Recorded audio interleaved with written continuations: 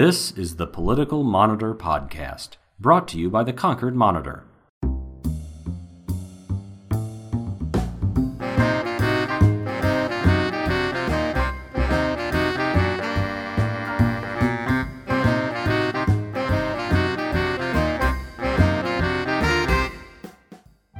In today's show, Donald Trump causes yet another furor, and Hillary Clinton visits the Monitor for an editorial board meeting.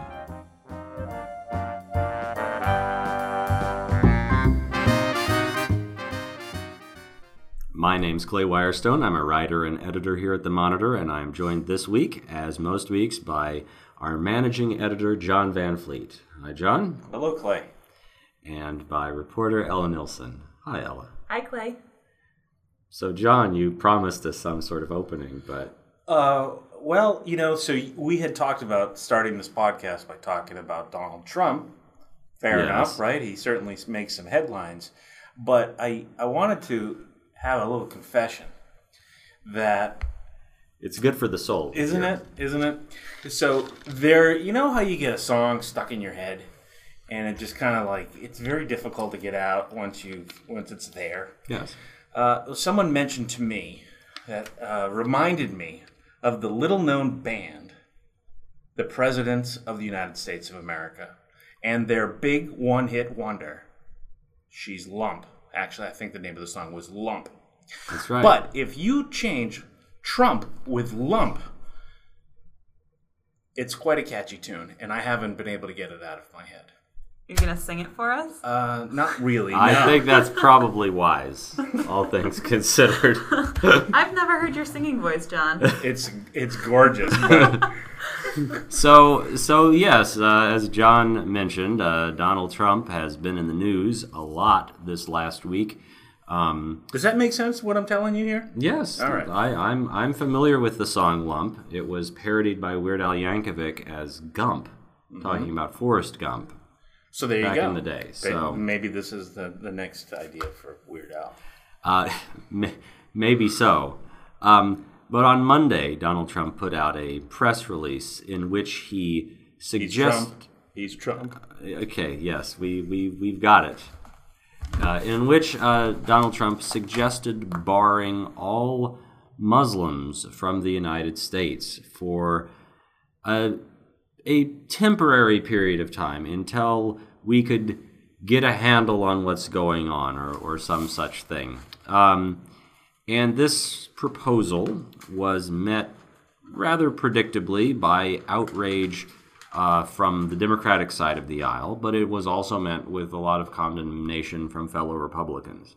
Many of his opponents in the GOP primary said that Trump's proposal was not part of the American idea, and even newly elected Speaker of the House, Paul Ryan, came out against Trump's idea as well. Trump has stood his ground more or less in the days since then, although he's tempered his language just a bit, saying that he loves the good Muslims and he just wants them to help find out the bad ones. Mm-hmm. Although I think it's also been shown in the last 14 years or so since the September 11th, 2001 terrorist attacks that actually Muslim Americans have assisted the FBI numerous times in turning in potential terror suspects. But, John, this is obviously kind of the latest Trump eruption. Is it going to hurt him or is it going to help him? I think... So, Union Survey Center has released another poll. Trump is still the clear frontrunner in New Hampshire. I think these help him. I think, as much has been reported now, this isn't necessarily a unique thing, that Trump, he doesn't have to spend a lot of money on advertising. He says these things, and all eyes are on him. All commentary is about him. And so he's the thing that you talk about, whether you are with him or you denounce him. And so either way, he's captivated people's attention. I think that there's still our editorial kind of took psychology of Trump on, or the psychology of a Trump supporter. He says the things that make, in oversimplistic ways. He says that basically these people are our enemy. We don't want these people here. And it can be refreshing to hear those things when no one else says those things. That kind of revolt against political correctness. He's not that. So finally, someone's saying the things that deep down inside we feel, and that's the kind of the ethos, I guess, of a Trump supporter, beyond all of as we talked about last week, which was jobs in the economy are still issue number one. But really, deep down, some people are like, right on. He said it like it is, and that's why he continues to lead. I think it is. I agree with your point there, but I don't think that Trump is the only person that's saying this, because there have been a number of pieces put out. There have been plenty of the other Republican candidates have been saying things similar to what Trump is saying. They're just not saying it as quite as loudly enough. And I think with the whole sort of, why are Trump supporters so just still whatever he says they are really into, I think it's sort of more of that idea that Trump still cannot be bought, and that with other Republican candidates that have super PACs, and there's this big, I think, idea among Trump supporters that the other candidates are being influenced, but Trump is not, as they think, is not being funded by anybody. He's not being influenced by anybody. He is his own man, and he says his own things. And so I do think you're right. I think people see him as refreshing, but I don't think he's the lone voice in this. I just think that he is the loudest, most well-positioned voice. Well, I mean, certainly when there were calls, a week or two before to limit or stop the, Syrian refugees from coming into the United States, many Republican candidates agreed with that position, and the U.S. House even voted, overwhelmingly in favor of a bill meant to make that more difficult for Syrian refugees to come into the United States. As is his tendency, I think, what Trump does is take, kind of a stance that, has been in the air that people have been talking about, and then he takes it to another level. So instead of just saying, well, it's about people from one country or two countries, it's all the people who follow a religion. And of course, we should also say that, most experts, it's probably a roundly unconstitutional idea. It's a religious test because of our First Amendment, which protects free exercise of religion. There's basically no way to enforce such a thing. And also, of course, there's no way to actually test it effectively. How would you ask someone coming into the country if they're a Muslim, and if they say no, how could you prove them wrong? It's a that's an interesting question. I think the other point though is that as John was saying about Trump's polling numbers, the New York Times had a new poll that came out today as well, putting Trump at his largest national lead ever, at 35% of Republicans saying that they support him. Of course, what's interesting is that 2/3 of Americans then expressed concern about Trump running. So, that's the question that remains to be answered about Trump, is just because he has a lead now in a field of still 14 candidates in the GOP, does that actually mean that there is ultimately enough support in the party to make him their nominee, or enough support in the country to elect him president?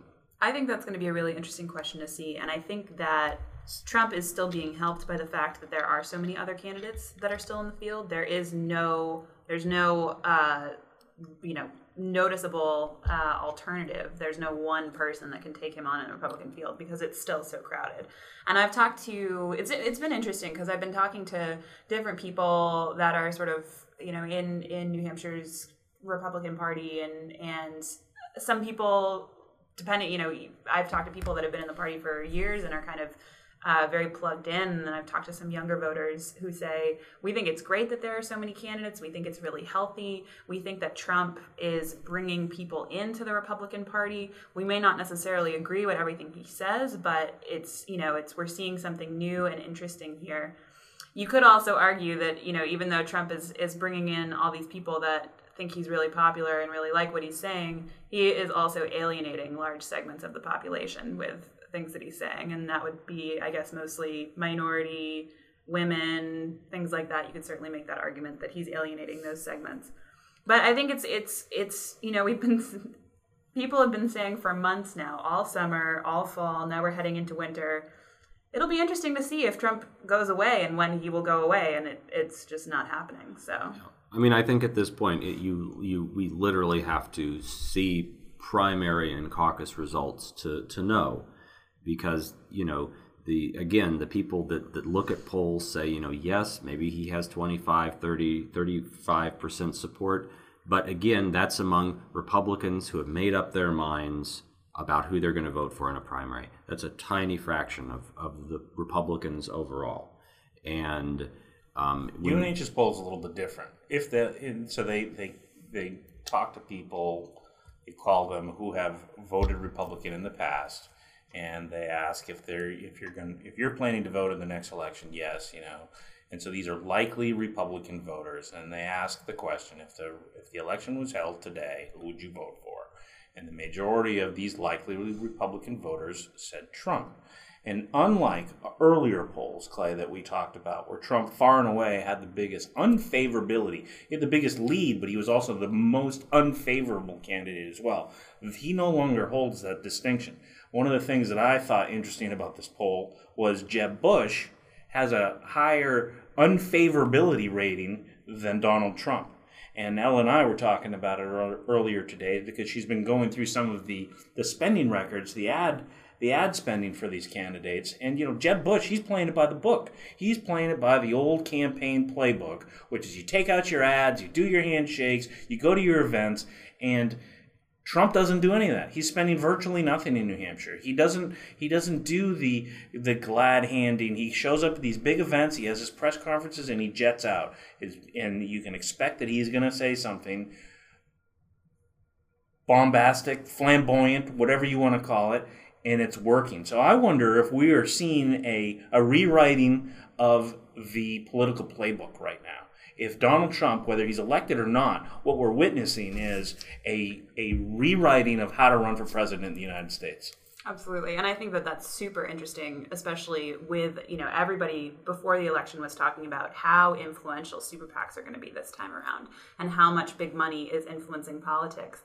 And now we're seeing with Donald Trump in the mix, yes, super PACs are influential. There's millions of dollars pouring into New Hampshire for these campaigns, but all the guys whose FCC filings I've been looking through, dropping $300,000 on one ad buy or $250,000 on one ad buy, they're still far down in the polls compared to a man who has spent very little. I haven't seen his name come up yet in the FCC filings, so that is fascinating. The slogan that has been floating through my mind as we have been talking about Trump here is, and I'll do a little quiz to see if either of you can note it, can identify the source of this, is "In your heart, he's right." It's the slogan of a presidential candidate in the 1960s. Anyone? I think it's interesting because when you were talking about Trump supporters, that's very much the point. It's in your heart, he's right. That he's speaking to something unexpressed previously by people. Anyway, any ideas? Do tell. Okay, that was the slogan of Barry Goldwater when he was running in, I believe, 1964 against Lyndon Johnson. And, the Goldwater run was famous because it was essentially one of the few times in recent memory that the Republican Party nominated someone who was really on the far right of the party, and they were wiped out in that election. But it's also important to note that, and actually one of Barry Goldwater's supporters that election was Hillary Clinton, which we should point out. Mm-hmm. She was a Goldwater girl, at least.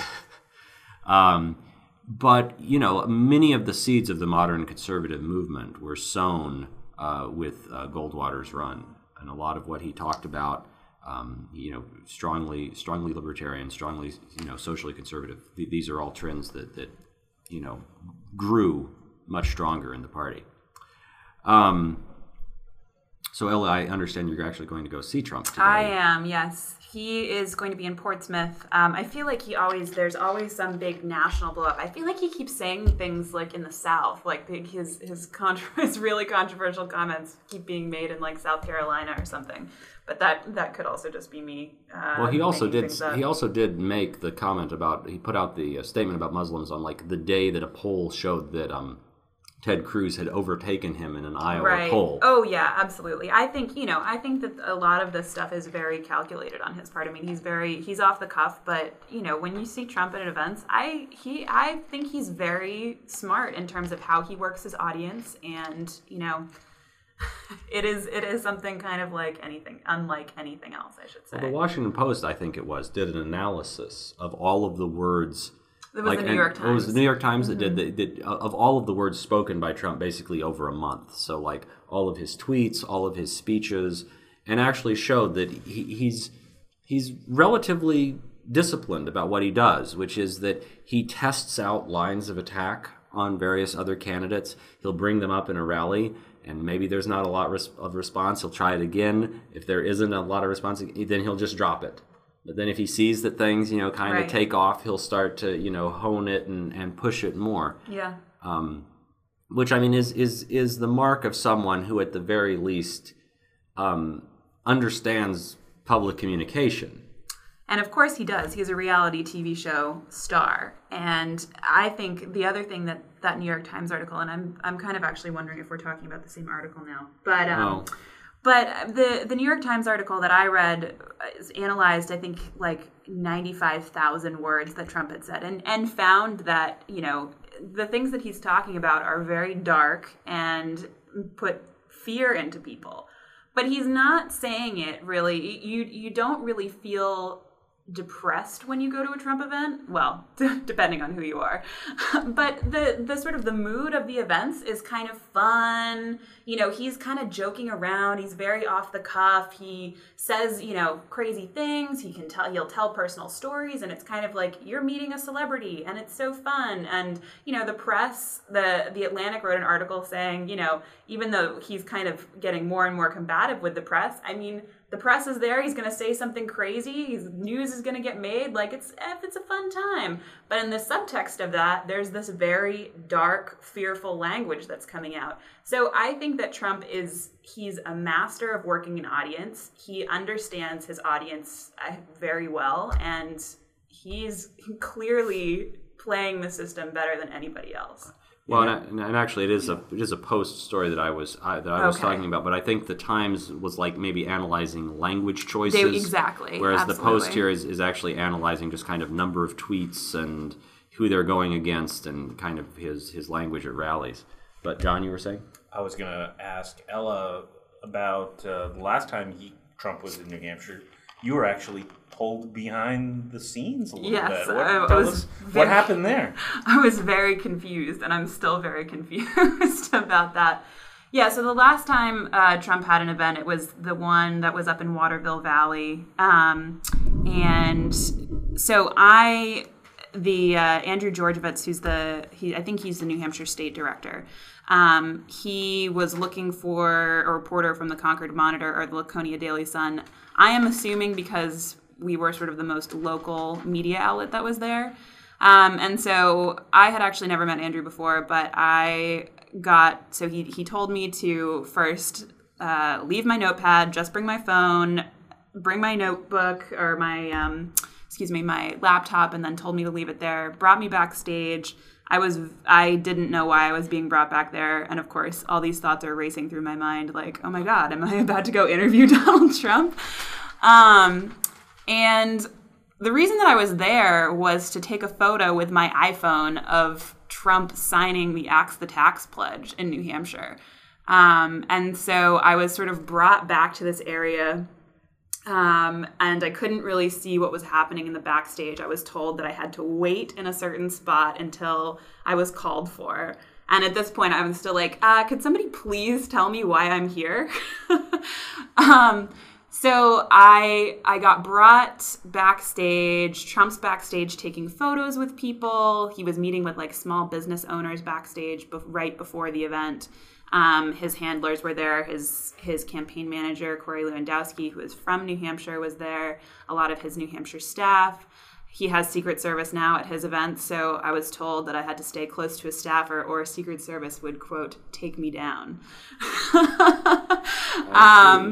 And yeah, so I stood there and photographed Trump signing the Axe the Tax pledge on my crappy little iPhone, and was told, like, you are about to have the photograph, the photo op of a lifetime by campaign staff. The photo did not end up running in the paper the next day. I did send it to our copy desk, but they decided not to use it. They went with AP photos instead, which are professionally taken by Jim Cole. But Trump, I think, thought that I was an audience member. So he saw me and he goes, "Who's this young lady?" and asked me if I wanted to take a photo with him. And I told him no because I'm a reporter. And he said, "Oh, well, would you still like to take a photo with me?" And I said, "No, Mr. Trump, but I'd love to get an interview with you because we have been trying to get an interview with Donald Trump for quite some time." He asked his campaign manager if, quote, "Do we like the Concord Monitor? Do we like this reporter?" And then he told me that I would get an interview. And I have been following up, and I've still gotten no response. And he actually tried to, he motioned me to come backstage with him, but his campaign staff barred me from going back. So. Put an end to that. Yeah, put an end to that nonsense. The brush with Trump. The brush with Trump. So I don't know if there will be another one tonight, but I doubt it. We will see. Mm-hmm. You never know what's going to happen at a Trump event. Never.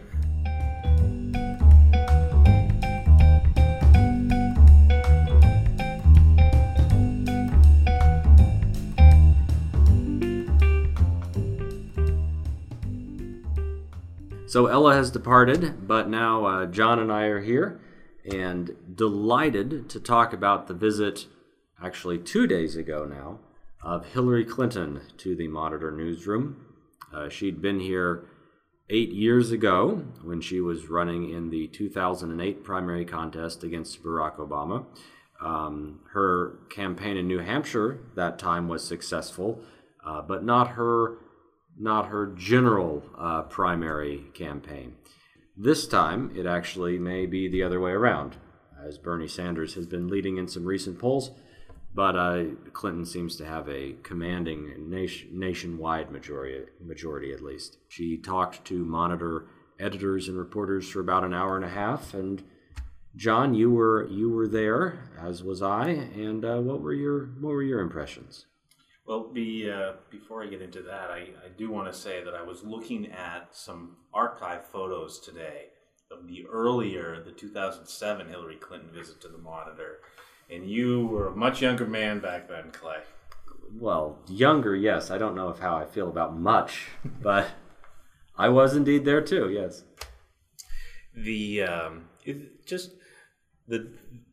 Let's juxtapose the visits a little bit. The first time she was here, there was a much stricter security, I've been told, that employees were told to move their cars from one side of the parking lot to the other. There was a security sweep of the building before she came in, that a dedicated phone line and a vacant room needed to be set up adjacent to the edit board interview in case there was something going on nationally or internationally that she needed to bail out of the interview for. And also, when she got here, she made her way around the building and did a lot of handshaking and nice to meet you and all that sort of stuff. So this visit was a little different. We were not told to bring our cars anywhere special. We parked just where we normally park. There wasn't a big Secret Service sweep. A few of the employees who tried to get into the building after she was here got questioned and had to show their ID. But for those of us that were in the building, we just kind of informally hung out, and she walked into the interview room, the conference room, like any candidate has before her. but there also wasn't a big swoop through the building, a lot of handshaking. She was on a bit of a tight schedule. You said she spoke for 90 minutes. I think she was late to her Salem event, which was due to start at 6 o'clock. We had her here well past 5 o'clock, and she needed to drive down to Salem.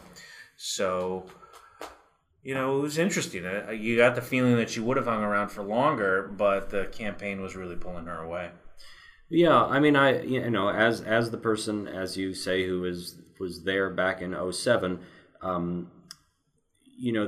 I constantly was kind of playing the comparison game in my mind while she was here. And it certainly felt to me like back in 2007, she and her campaign felt as though an appearance like this at the Monitor was in some ways higher stakes. She was really neck and neck with Barack Obama at that time. Or I think they got the impression that he was rapidly ascendant. They wanted to lock down the endorsement of the Monitor editorial page. And, she was coming from a different point as well. She was a senator from New York who was hoping to become president. And so there was a big emphasis made, I think, just on her part in preparing, in showing herself to be exceptionally well briefed in all areas and very, very responsive to any and all questions to all the people in the building. This time she's coming from a very different perspective. She spent many years as Secretary of State under President Obama, and given the way that the national picture has changed in the last few weeks, foreign policy questions were about 2/3 of the questions we asked her, at least 2/3 of the time, really, of that interview. And it's an area in which she's extremely comfortable, in which she's extremely well-versed. And I don't think she felt, it didn't seem as though she felt any particular pressure, to appear, anything other than what she was, which was a extremely knowledgeable foreign policy veteran, who was able to summon up, facts and figures without much difficulty. But as I said, she seemed more relaxed, and frankly, she seemed like she was just glad to have a chance to sit down and talk to people in a very low key way. Mm-hmm. It was not it was in a way I almost felt like she was using it as a chance to recharge almost before a really high intensity, loud public event. This was a lower key thing. She was very relaxed in her chair. She leaned back, and she took her time. And and as I said, just thinking back to the last. She clapped once. She did. She did. Well, there was a question that really excited her. That was whether energy efficiency was the actual business opportunity for the United States. Yes. And she clapped and said, "Absolutely." Yeah. Yes. Well, and I think in a way that's a question that has probably been asked of her a little less frequently lately, mm-hmm. with all of the foreign policy goings on. But yeah, I thought you crossed the line with all of your questions about Benghazi. I did not ask a lot of questions about Benghazi. Actually, any questions about Benghazi. We should actually mention that what we also did during the interview was we had a Periscope feed mm-hmm. of her appearance, mm-hmm. and so people were able to watch live mm-hmm. as she spoke. At our peak, we had somewhere between 160, 170, 180 people watching. Mm-hmm. Among those people were the students of a journalism class at the University of New Hampshire, taught by Meg Heckman, former Monitor reporter. And those students posted questions for Hillary Clinton on the feed, and I was able to ask a couple of those during the editorial board meeting as well. And of course, because the Periscope feed is archived, many people were able to watch it and capture parts of it after the fact. I believe a snippet of it appeared on Frontline, and I believe Nightline. Nightline, and another snippet appeared on Fox News. Oh, really? What was the Fox News snippet? It was Ray Duckler, our news columnist, asked the question if she agreed with the president's speech, with the president's address from the other night. And she said she did. And so Fox played that and basically said to the effect of, she agrees with the president's policies are an abject failure. This is terrible. I did not see it, so I'm recounting a summary. Sure. Yeah, I mean, I just felt like, frankly, my feeling about sitting through the interview was she seemed relaxed. She seemed very comfortable. And it could have been the room because it was about 90 degrees. It was very, very warm. It's true. But, I think a lot of times when you have candidates for an editorial board meeting, they feel like they have something to prove. Mm-hmm. And this it's a very peculiar dynamic because, the Monitor is not USA Today or the New York Times or the Washington Post. We're better. No, but, we are a smaller newspaper in a smaller market in a small state. And yes, the state has outside importance in talking about presidential candidates, but still, it's not like we have a tremendous amount of weight to throw around. And yet, you can have politicians, and I don't care, where they are in the polls. A lot of the times they still feel like if they're in front of a group of journalists, they want to show that they know the issues. They want to show that they can, they're in command of a back and forth, and they're not all equally successful at that. But I definitely do feel sometimes there's that desire to please, that you often see in people who are public figures of one kind or another, performers or, politicians or whatever. They want a reaction from people. And so to me, what was interesting about Hillary Clinton was I felt there was much less of that from her. She was not actually looking to impress as much as just, as she often says, have a conversation, but also just put across what she knew. She also may have been uniquely comfortable here because there's no other candidate that can walk in with a previous endorsement from the Concord Monitor. Mm-hmm. So she's got that already in the bank, and so therefore she comes in from a place of comfort. And so one could argue that if she doesn't get the endorsement again, that would be a big deal. That would be a loss for her, and so therefore she's coming in with this kind of comfort with the newspaper as a whole, even though that many of us are different. A lot of the news folks have turned over since 2007. Yes, it's true. And so myself included, I'm a newbie here, barely a year, still wet behind the ears. And not literally. Yeah. I hope. Although, there's also still, folks like Ralph Jimenez, our editorial writer, was certainly there in 07, as well as Ray Duckler, who you were mentioning. Mm-hmm. But yeah, it's an interesting contrast, and I guess we're going to be seeing Bernie Sanders again. I mean, I don't have any specifics on the dates, but I know that he visited us many months ago. Before he had officially announced his candidacy, it was really at the beginning where he was just kind of testing the waters and came in here, and that also was a very informal conversation. Much less Bernie-esque. The less, outrage, less zest, if you will. It was very subdued, and it was fine. But I see Bernie Sanders speak now, and I'm like, that is not the same guy that we had in our edit board. Well, I mean, in many ways, the what people think of as Bernie Sanders has been created on the campaign trail, and it's what you saw back in 07 and 08 with Barack Obama too, who was and is an incredibly low-key person, one-on-one, but the campaign trail and the crowds turned him almost into this kind of public orator. I think at the time, confounded even him a little bit.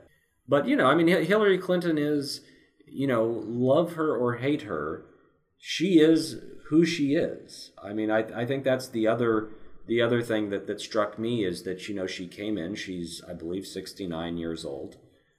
So she is definitely on the older side of the candidates running to now, although not as old as Bernie Sanders, we should note. She didn't do a great deal to particularly mask her age or to hide what she looked like. I mean, she had very kind of minimal makeup on, and I don't mean to focus overly on the appearance here, but politics, like any other kind of performance, as I was saying, is a lot about what you portray yourself as.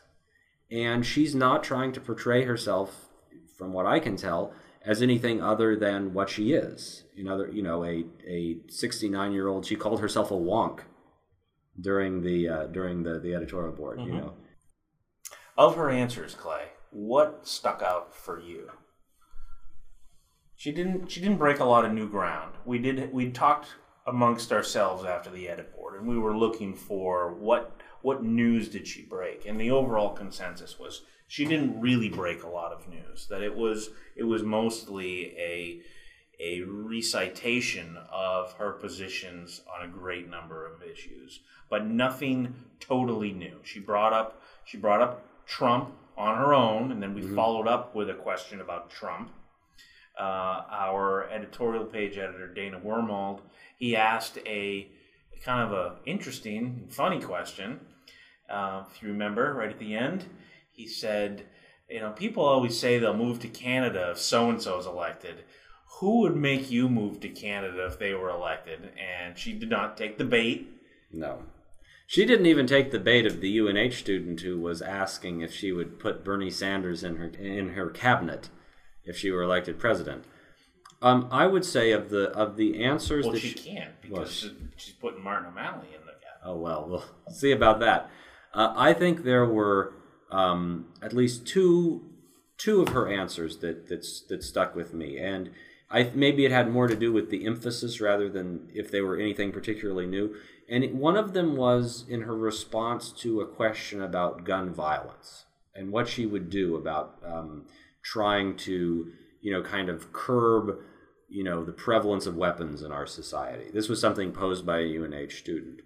And towards the end of her questions, and her answers tended to have an interesting form where she'd kind of have a little statement at the beginning, and then she'd kind of go off through some digressions and some background information, and then she'd ultimately usually kind of come back around to the question at the end. There was a little course that she would usually follow.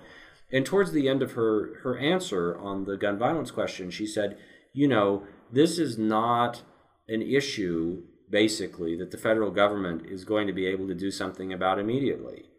There is such entrenched GOP opposition to any sort of gun control bills that this is something that you're going to have to fight on a local and state level first. It has to be, and you have to keep trying. Mm-hmm. And that's her point. And she used that in another answer as well. The necessity of continuing effort, even if you don't think that there's going to be an immediate payoff, that you just have to keep working at it. And I think that that's the kind of answer that is really uniquely strong coming from a candidate like Hillary Clinton, because this is someone who has been in public life for a long time.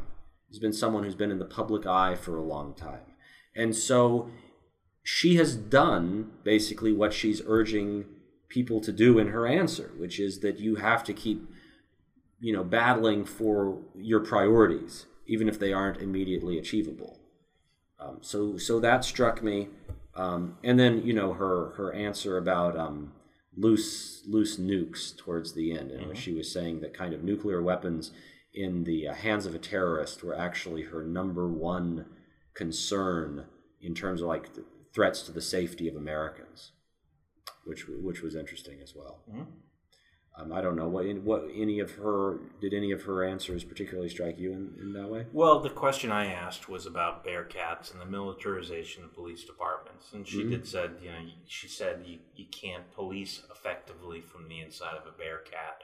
And I asked that question because if she's talking about controlling guns for the populace, I was curious in terms of how she feels about these military assault-style weapons in the hands of police. And so, wow, what do you say? And she did say that she'd like to. Well, she didn't say she's going to curb the program. She said we should take a look at the program that donates surplus military equipment to local police departments. But she did say it's not appropriate for some smaller departments to have all of the stuff. She evoked Ferguson, Missouri, and that answer was relevant to me. It stuck out there for me. Mm-hmm. And the question I didn't ask. Yes. Because I'm not sure it was.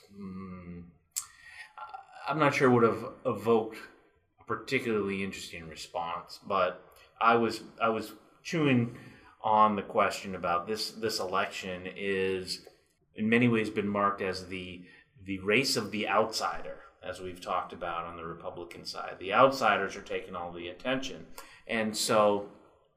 Could her experience be her Achilles heel come a general election? But that's politicking. You're asking a candidate to comment on her own candidacy, and it's like, yeah. It's one of the great challenges of being a journalist and talking to politicians is that the most interesting questions sometimes will net you the least interesting answers. I mean, you can sit down and come up with a great array of questions to ask someone like Hillary Clinton, but that is not necessarily going to be a list of questions that will get any responses at all. As opposed to, let's say, when Ralph asked the question about loose nukes, I don't know that I had thought that was the strongest question out of the batch that we'd worked up, but it produced one of the more interesting responses from her, just because it came at a slight angle from what she was prepared to talk about. And you also have things that you just have to ask about. I think we spent a good 20 to 30 minutes probably talking about ISIS and Syria, and it's difficult to imagine that she would say anything revelatory to us that she would not say and would not have said before. But that is by far the predominant news story today, so you have to talk about it. Well, and we're shortly going to be going into a couple of weeks where people are hopefully not going to be paying much attention to politics at all. And then it becomes a sprint in kind of in January, when everything's going to amp up about to twice the level that it is now, probably. I was told that Trump's campaign, because they've been sitting on so much money and they've spent so little, that they were going to send $1,000 bills to everyone at Christmas time. Well, we'll keep watch for that envelope in the mail then. It seems like there'd be some legal concerns about that. Just maybe. But anyway, well, Jon, thanks so much for talking, and unless you had something else to add out of left field. No. Okay, well, there's a first for everything. Thanks for chatting, and we'll see you next week. Thanks, Clay.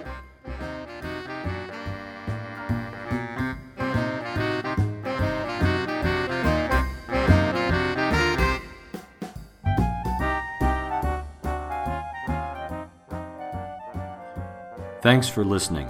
Remember, you can subscribe to episodes of this podcast series through iTunes or Stitcher. Take care, and we'll see you next week.